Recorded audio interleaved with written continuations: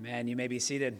I'll invite Ruling Elder Matt Balaka to deliver the word to us.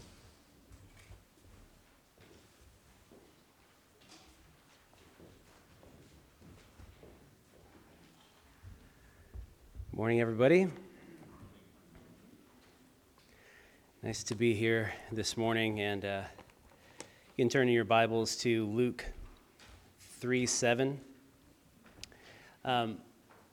One of the things that I was thinking about this morning is that, doing a sermon series is kind of hard for me. Well, just doing a sermon is hard for me. I get nervous and butterflies and all the rest. And that's sort of how it is with evangelism. So there's a connection there, right? You get nervous, and as I remember it, as a kid, you would have to face those times of nervousness and butterflies, and you had to push through them. And I think when you become an adult, it becomes less frequent that you have to do that, but you still have to do it. And I think evangelism gets us all in a place of butterflies in the stomach. And here I am this morning with the same butterflies. But I am better prepared this week than I was last week.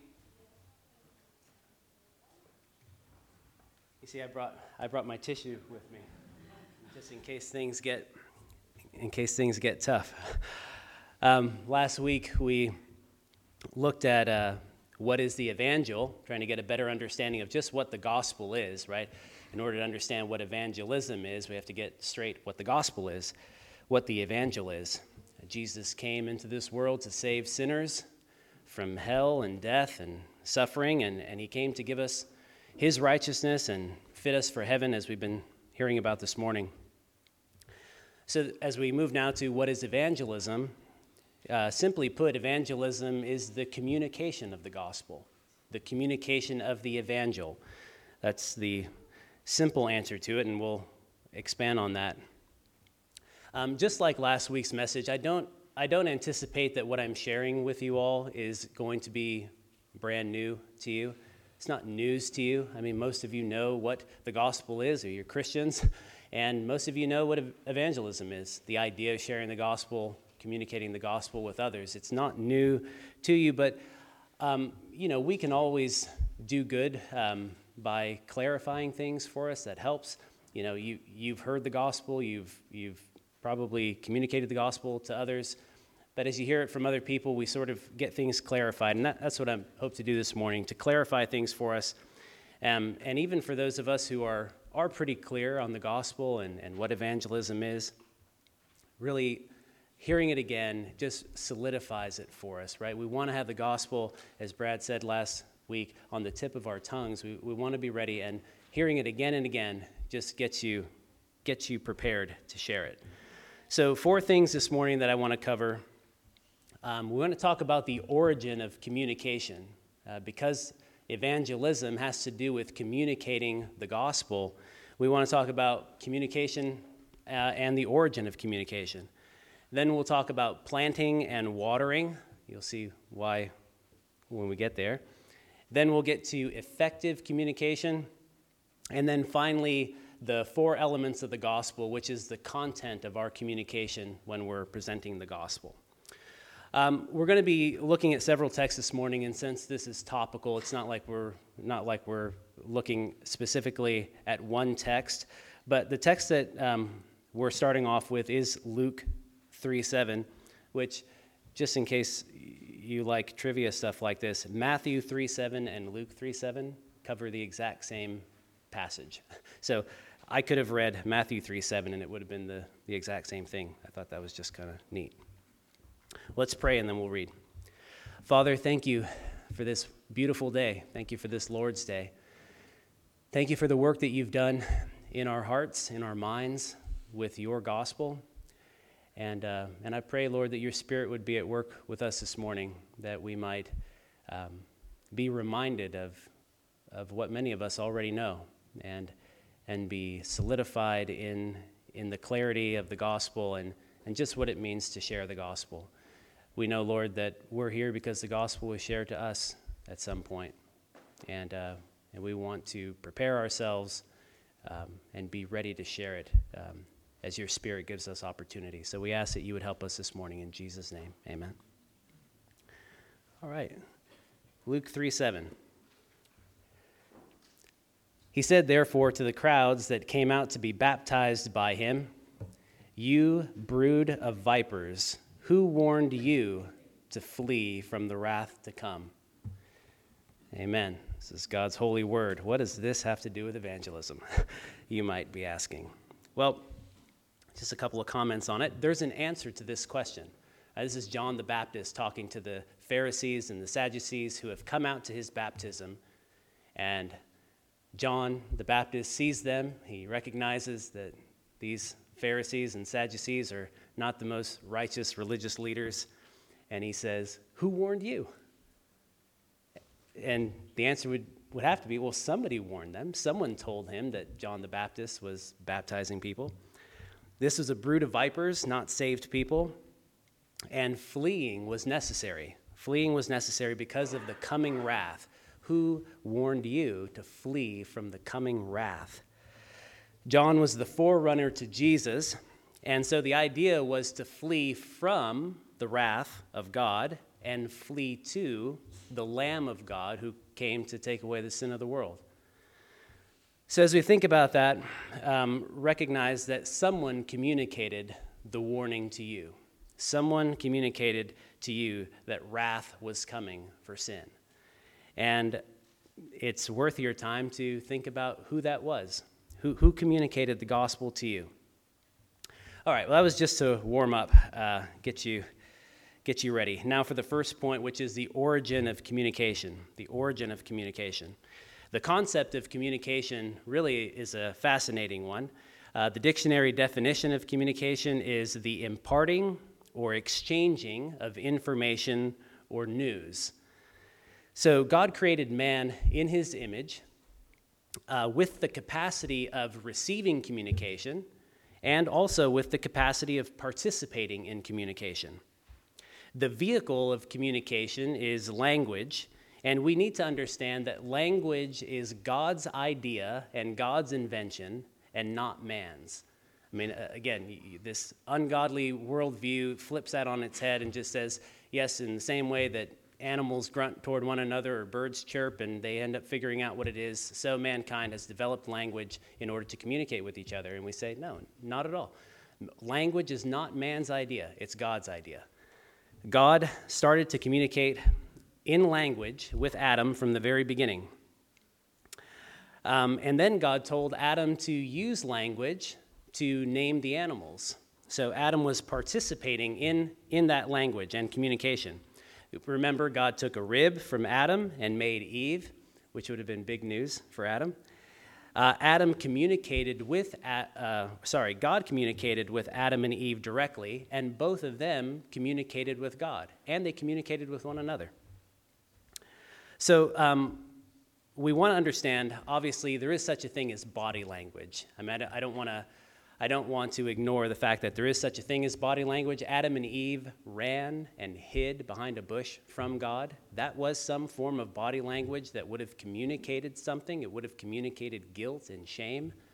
And we use body language as well. Again, I don't want to pretend that that's not a thing. But I do want to understand the primacy of spoken language and written language as the main form of communication between us.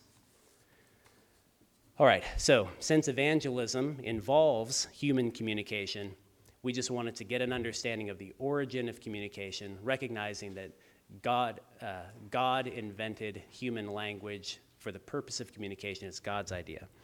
All right, now we move on to planting and watering. Planting and watering. So this analogy of planting and watering or sowing and watering it's a biblical analogy, really, for evangelism or for sharing the gospel. So the fact that I'm using this analogy is theologically safe. If the scripture uses it, then hey, I can use it better than some of the ones that I come up with myself. But I'm going to expand on it a little bit, and I hope I'll do so in a faithful way. So you think about planting and watering, the seed that gets planted. That is the gospel itself. That's what we're out trying to plant. It's the good news of the person and work of Christ, as we've been saying. So that's the seed. The planter planter is the person who is communicating the gospel, the person who is sowing the seed. That's the planter. And that would be us as we participate in evangelism. The ground or the soil is the audience. That's the person that we're talking to, the person who's receiving this gospel communication.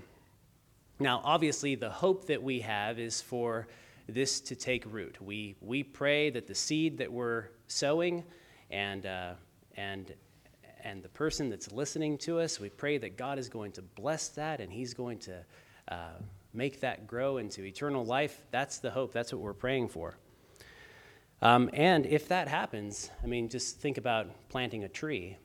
Once the tree matures, then the tree starts producing seeds itself, and you might get other trees, right? You've got this idea of growth.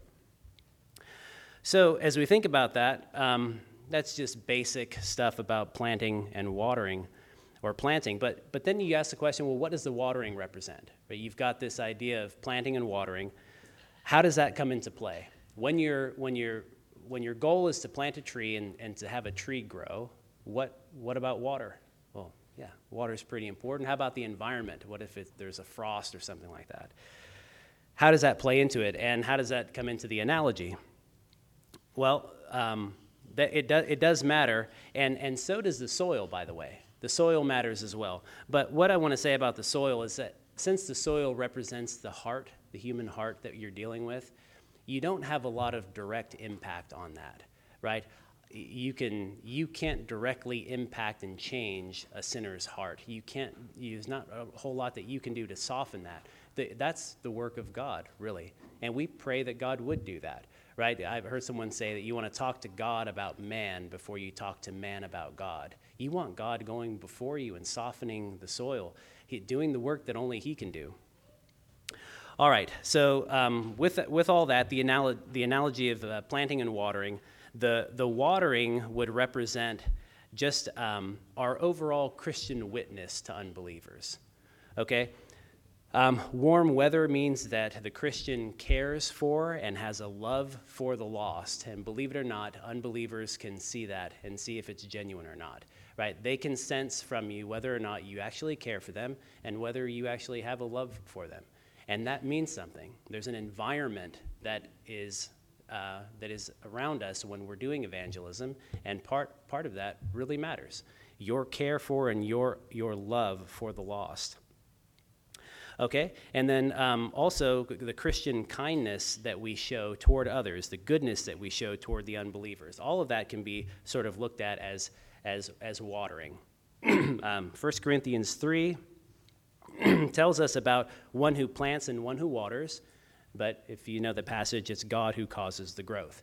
So watering can take on just so many different forms. If you think of just your Christian witness to unbelievers, there's so many different aspects of that, right? Are you smiling at people? Are you are you being kind and all of that stuff? So if someone knows you're a Christian and sees Christian kindness coming from you, then you can chalk that up under watering, and I would say that is very important. It's so important, and it is well-pleasing to God. Our Christian witness to unbelievers is very important, and it is well-pleasing to God. But my focus here is on evangelism, which is the planting aspect, right? You've got the planting and then the watering, and I say, yes, the watering is important. We don't want to neglect that, but planting is what we're talking about with evangelism. It's the seed. So there's a saying that's attributed to Francis of Assisi. Maybe some of you have heard it. Reformed folks don't like this saying, and I don't like it either. But the saying is, always be sharing the gospel and use words only when necessary. Have you guys heard that? Yeah, always be sharing the gospel and use words only when necessary. Well, the sentiment there, I guess, would be that as Christians, we can do a lot of watering. You can show a lot of kindness to people, and you don't really need to use words to show kindness. There's a lot that you can do there, and if that's all that the saying means, then that's fine as far as it goes, right? You can smile at an unbeliever, and maybe you can make their day, right? Good for you, and that's great. But that's not evangelism. That's not evangelism at all. Evangelism has to do with sharing the words, the message. Faith comes by hearing, and hearing the word of Christ. That's Romans 10:17. So evangelism is communicating the gospel message, and no amount of kindness toward unbelievers will get the gospel message communicated, okay? Again, I feel like I have to say this, watering and weather are very important, and I'm not trying to downplay that, but we have to understand that evangelism is seed. It is seed, and that means that those words of communication need to be planted. If they're not planted, then it's just not evangelism. So it seems that the analogy in 1 Corinthians 3 about planting and watering would teach us this, that the one who plants and the one who waters are working together. Okay? If your goal is to get a tree to grow, the idea of, well, I want to plant it first and then I want to water it, and you say, right, because both of those are going to contribute to the same goal, which is to get a tree to grow. So the one who plants and the one who waters are both working toward the same goal, which is seeing a new tree grow. Planting doesn't work without water, okay? The soil and the seed need water.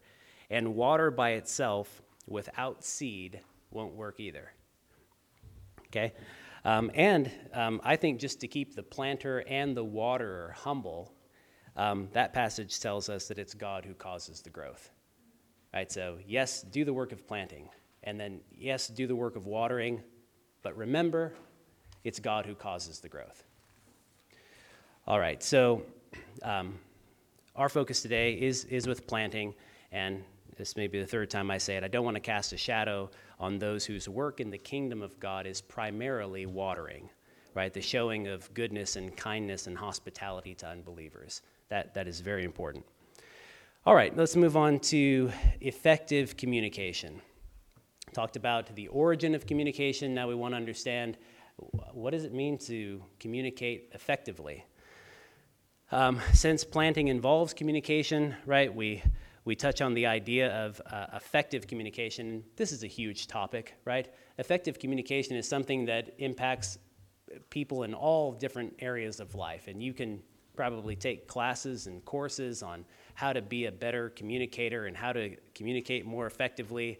There's a lot to be done there, and to be honest with you, it's beyond my pay grade to get deep into that. It's not like I've studied effective communication, but I'll just share with you what I have, which is just the basics. I think that we all participate in communication.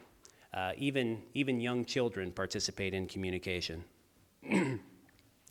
Parents who haven't taken classes on communication still teach their kids how to effectively communicate. Okay, so we're all doing that anyway. A 4-year-old comes inside crying, and we're trying to sit them down and have them effectively communicate to us what happened, right? We want to understand what happened so that we can help them. Why are you crying? What hurts? Did you fall? Someone hit you? Or the kids come in because they've been fighting, and the parent sits down and says, okay, you tell me what happened, and now you tell me what happened, so I can understand what actually happened, and I want you to communicate effectively. And we expect that from them. So when it comes to evangelism, we are trying to get the information, the news about the gospel understood by the audience. That's really the basic idea. We want to communicate the gospel in such a way that the audience understands what we're saying. They have to get it. They have to understand it. We want them to comprehend it. We want them picking up what we're laying down. Okay? If I'm sharing with someone and I say, you feel me? I don't talk that way anymore. But I want someone saying, yeah, I feel you, right? Like that's the idea. Then, you want them to get it. So next week we'll talk more about this. We'll talk about evangelism and how that applies to us and your sphere of influence. But let me just say this for now. Getting the gospel understood by our audience has a lot to do with the audience. has a lot to do with the audience and our relationship to them.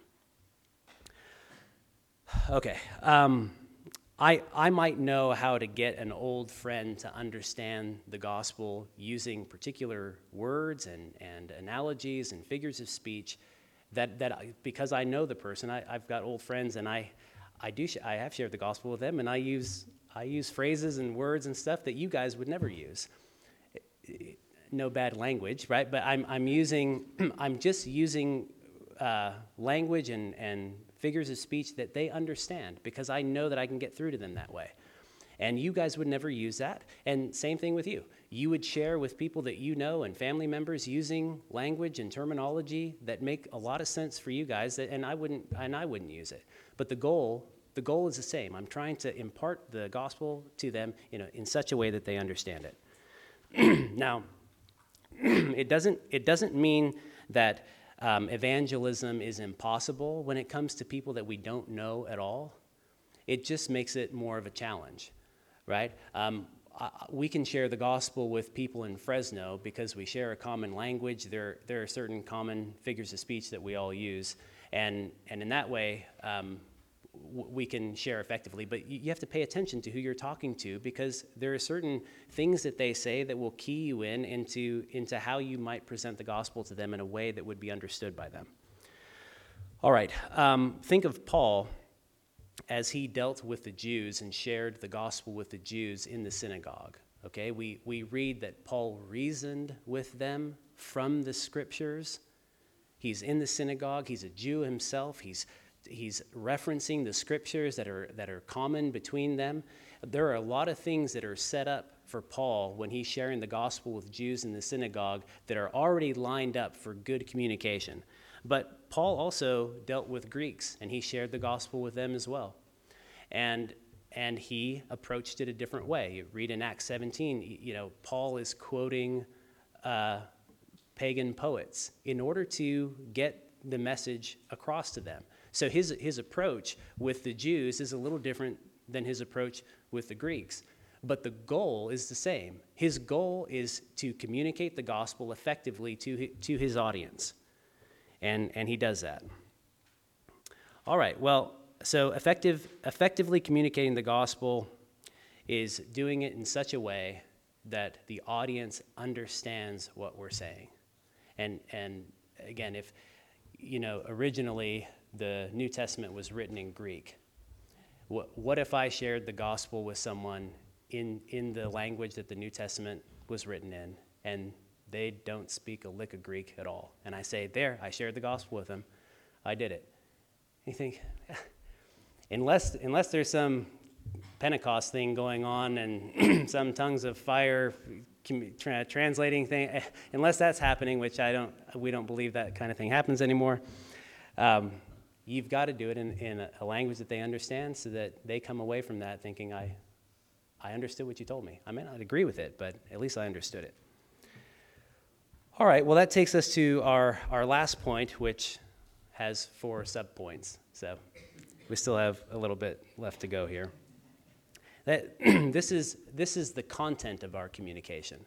These are, what I'm going to give you are 4 aspects of the gospel, four elements that are, I would say, necessary for understanding if you're going to have an accurate view of the gospel. And that would be the content of our communication. So, there are lots of ways to summarize the gospel. Scripture itself summarizes the gospel. You might find single verses in Scripture, and you say, wow, that's kind of like the whole gospel right there in one verse. Well, yeah, that's right. You can summarize it down to a single sentence if you want, or you can go super deep on it, right? Well, and actually, I think what Brad or Ray were saying this morning, the gospel is so deep that you can never plumb the depths of it. It goes deeper than we can go. But you can spend years sharing the gospel with someone and just exploring the ocean of depth that you have there. Oftentimes, when it comes to evangelism, we don't have years and years. You kind of want to be able to share it in 5, 10, 15 minutes, especially when you're dealing with someone that you might not see again. Again, if you've got a family member or friends that you have ongoing communication with, you might you might have more time to explore it. So anyhow, I'm going to give you 4 elements of the gospel that I would say first need to be understood by us. If we're saved by the gospel, we have some understanding of these, and sort of, 4 things are not too hard to remember that can be rolling around in your head as you think about sharing the gospel with others.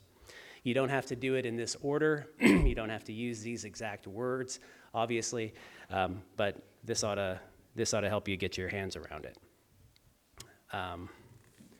So the first aspect is God and his goodness, and then we've got man and evil, Jesus as Savior, and a call to repent and believe. Okay, so you got God, man, Jesus, and repent and believe.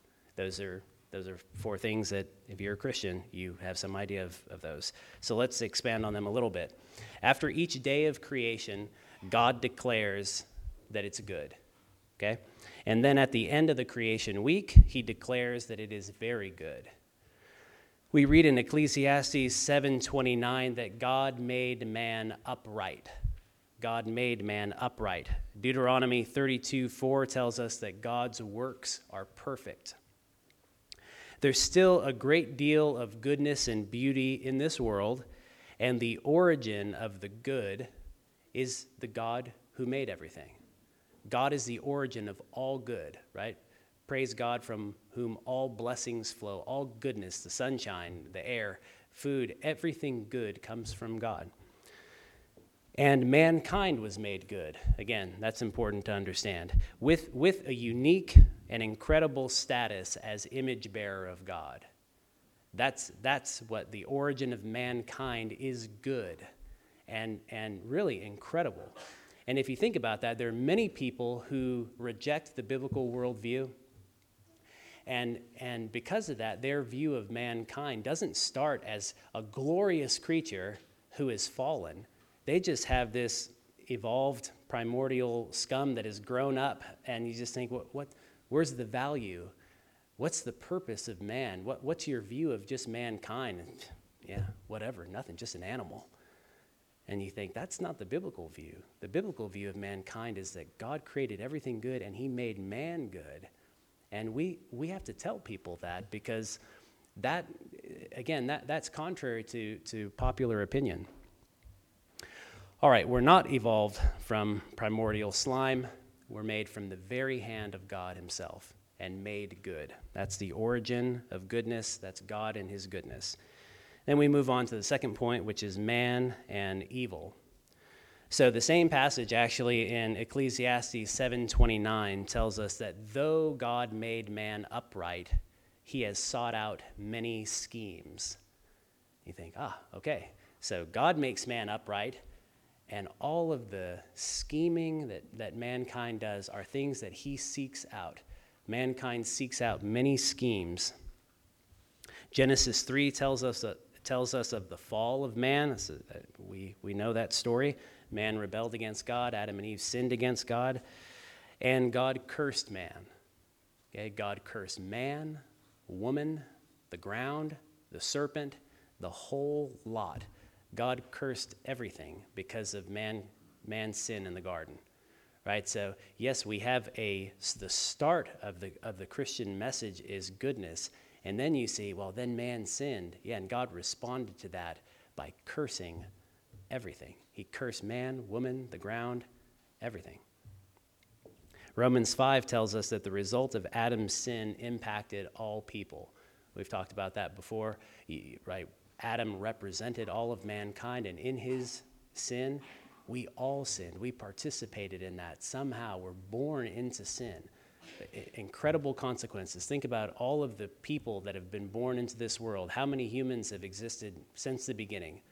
All born into sin, guilty because one man took a bite out of a piece of fruit, and you think, whoa, it's incredible consequences of sin. And as we learned about in Sunday school, we participate in that and contribute to that sin. We further that sin. We're born into sin, and then we advance in it. We continue that rebellion with our own wicked choices. In this world, there are beautiful things to see, and then there are terribly ugly things to see. And understanding the origin of the beauty, which is God, is very important. And then really understanding the source and origin of all wicked, ugly things in this world is also important.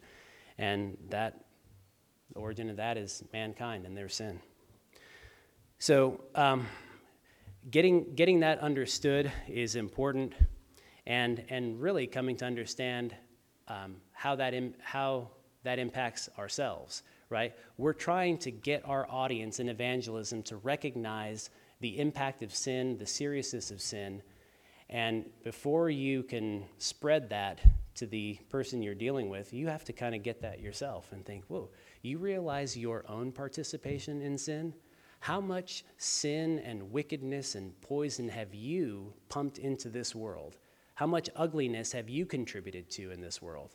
That's a humbling thing. I think, again, Ray was just saying in Sunday school, he didn't become a Christian until later in life, and same thing with me. And I think about 28 years of living life just in complete rebellion to God, and how many people I've hurt, how angry God must have been for the insults that I've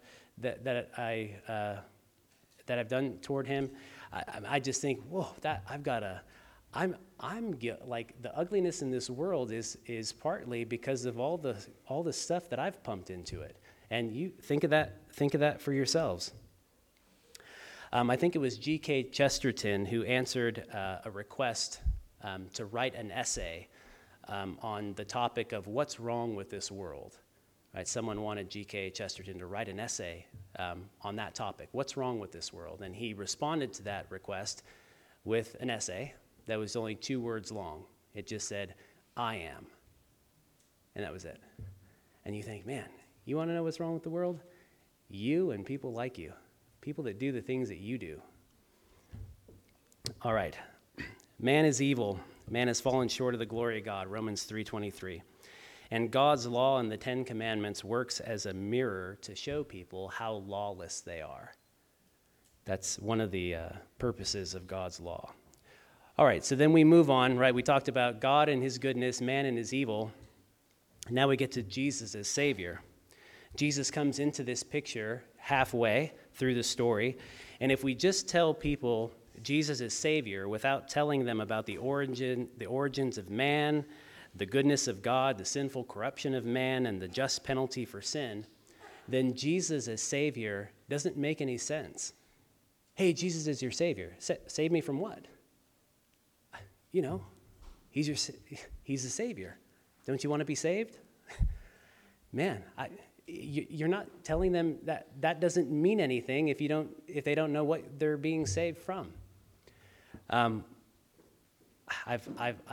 seen people, reach out to people in evangelistic type efforts and just say things like, "Hey, how'd you like to have Jesus as your Savior and go to heaven?" Okay, well, pray after me, and boom. And you say, was that the gospel? Was that a communication of the gospel? No, it wasn't. So was that evangelism? No. You just got somebody to say something right after you. I don't know what you call that, but it's not evangelism if the gospel wasn't presented and understood. You just got, how'd you like to go to heaven is not the gospel. If I say, do you want to go to heaven instead of hell? And you get these images in your mind of, well, hell's the bad place, right? And heaven's the good place. I guess I'll go here. That's not the gospel. So we have to share the gospel. Jesus comes into the story as the Savior, and that means that certain things have to be understood before the Savior comes into place. Now, of course, it is possible to present Jesus as Savior to people who already have a working knowledge of God as a creator of man and their sinfulness. You might not have to start from the very beginning with everybody. You might share the gospel with someone who already has a working knowledge of that stuff, and in that case, you are presenting the gospel. I'm just saying that you can't just say Jesus is Savior and to a person who's got absolutely no understanding of God and sin and the just penalty of sin. All right. I would say that in our country and the people that I've shared the gospel with, I think that there still are a lot of people, maybe in the older generations, who have an understanding of a biblical worldview of God and sin and the rest, but increasingly, especially with the younger generation, just no idea at all. I mean, you really have to get to the beginning of the story with them. They've got no concept of the understanding of God and sin and all the rest. All right, Jesus is God's answer to the sin problem that we have. Jesus is the Son of God sent into the world to save sinners. We've been learning about this, the contrast between Christ and us. He never sinned, and yet he died the death of a sinner, taking the penalty of sin onto himself. We broke God's law, and Jesus paid the fine. Jesus earned heaven by his perfect obedience to the law, which is exactly what we were talking about in Sunday school, his active obedience. And he freely gives us his righteousness so that we can be fit for heaven, fit for the inheritance that we learned about this morning. Jesus is the only hope for sinners, and he is a perfect Savior. And since he came into the world to save sinners, he can be freely offered to all sinners who will come and drink from the living water without price. We just sang that this morning in the song. Come to him without price. Right? You don't have to pay anything. This is a free gospel that we have for people. Now, it's free to us. It wasn't free to Christ. He paid an extraordinary price. But when we go to sinners and say, I've got good news for you. Christ paid the penalty for sin. I have a free gospel for you. Right? It's not going to cost you anything. Except turning and repenting. All right, so that takes us to our last point, actually, the call of sinners to repent and believe the gospel. Now, you might think that, well, once I tell people about who God is and who they are as sinners, and then I tell them about Jesus and what he's done, then I'm done, right? What else is there, man? Ending on a high note. I just told them about Jesus. And all that he's done, you say, okay, Jesus is the Savior of the world, right? Jesus came into the world to save sinners. And the question is, does that mean that all sinners are thereby saved? Jesus came into the world to save sinners, right? What must I do to be saved? Well, a lot of Calvinists start shifting uncomfortably in their chairs. He said, do. He said, what must I do to be saved? Jesus did it all, right? I don't have to do anything. Okay, well, if you don't have to do anything, then everyone's saved. Because Jesus came into the world to save sinners. Or do I have to do anything? Well, why don't you read what the Bible says, right? What do you tell sinners to do? You tell sinners to do what God tells you to tell sinners to do. God calls all men everywhere to repent. Huh? Acts 17:30. So to the person you shared the gospel with, and God calls you to repent of your sin. You need to turn from your sin. That's what you're telling them to do, because God tells you to tell them to do that. God commands them to do that. The Philippian jailer asked the apostles, what must I do to be saved? What must I do? Well, Acts 16:31, believe in the Lord Jesus and you will be saved, you and your household. That was the response. Repent and believe. That's what God, he doesn't just invite people to do that. He commands them to do that. Repent and believe. You have to do that. And if you don't tell people, you give them the idea of God and man and Jesus, and you don't tell them how they can be saved, then you haven't finished sharing the gospel with them. You have to tell them what God says. They must repent of their sin. They must turn and trust in Christ. They have to do that. If they don't, they won't be saved. And so they must do that. Now, since we're all Calvinists here, and I'm one, obviously, you don't have to. We don't tell people, you can't repent and believe unless God gives that to you as a gift. But we know that they won't repent And they won't believe unless God grants that to them. God must grant repentance, and faith is a gift from God. We know that, but that's not what the scripture says to tell them, right? You're telling them to repent and believe, and you will be saved, just like the apostles told the Philippian jailer, right?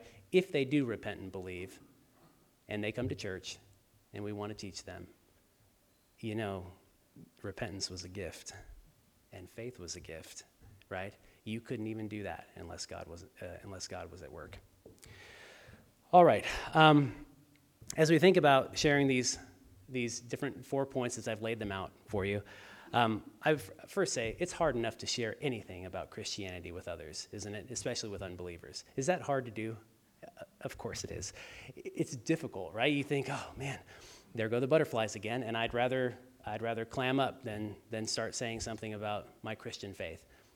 But if you get to point one, you say, all right, I'll tell you about God and goodness. Well, that's not so hard to share, right? God made the sunshine and the birds and the flowers. Okay, that's relatively easy. And then you talk about point two, and man as sinful, and then even sharing with the person that you're talking with, not only is mankind sinful, but I'm a sinner and so are you. That gets a little harder to do. Point three about Jesus, I mean, this is the wonderful news about Jesus and all that he's done for us, and that's relatively easy. But then point four, I mean, calling people to repent and believe, that's hard to do. It's hard to tell people, you need to turn from your sin. They love their sin. Telling someone you can't continue living for yourself. You have to turn from that. All of the sinful direction that you're going in, you have to stop and turn from that. That's hard to do. But it's the best thing for them. It's what God commands of them. And if you want to be loving to your unbelieving friends and family and just fellow mankind, you have to tell them what God tells you to tell them. And if you want their good, if you actually have a love for them, you're going to share with them the most loving thing that you can share with them. Tell them to repent and believe. Give them the gospel and tell them what they must do. All right, so in summary then, evangelism is communicating the gospel to others, and the gospel involves information. The seed of the gospel is the message of the gospel. There is watering and showing Christian love, and God uses all of that to aid the growth process. But strictly speaking, evangelism is communicating the gospel message. And effectively communicating means that the listener understands what you've shared with them. They actually understand it. It doesn't mean that they respond well to it. Okay, a lot of people think, I don't think I did a good job. Why not? I don't know. A person kind of got upset with me. They didn't like when I started talking about these things, and it just didn't feel like it was a good response. And I'd say, well, if God isn't at work in their hearts, then you can expect that kind of response, right? Again, this is the aroma of death to those who are perishing. It's the aroma of life to those who have been born again.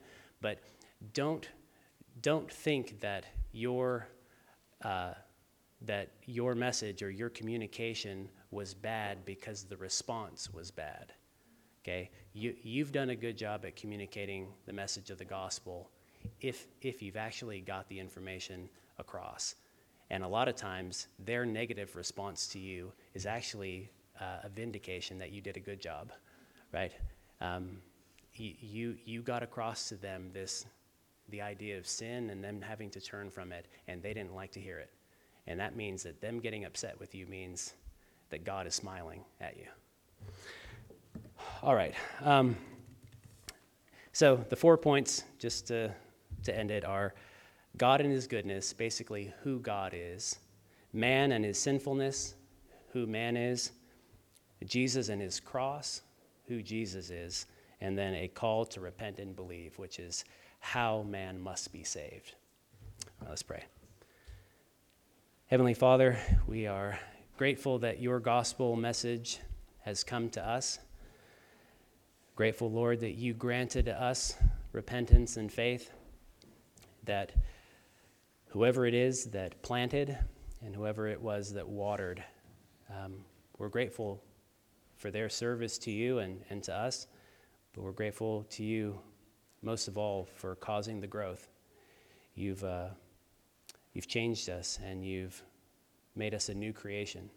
You've regenerated us. You've recreated us. We are born again because of your power and your goodness, and it was through the gospel. Faith comes by hearing, and by hearing of the word of Christ. And that's been shared with us, Lord, and we're grateful to have that gospel and to have your word where your gospel is explained more fully. Pray, Lord, that this message would be understandable to us, that it might help us to keep your gospel message at the tip of our tongues, so that as you lead us and as you open doors for us, that we wouldn't let the butterflies stop us from speaking the word that would be glorifying to you and ultimately everlastingly good for those who you are pleased to save through that word. In Jesus' name, amen.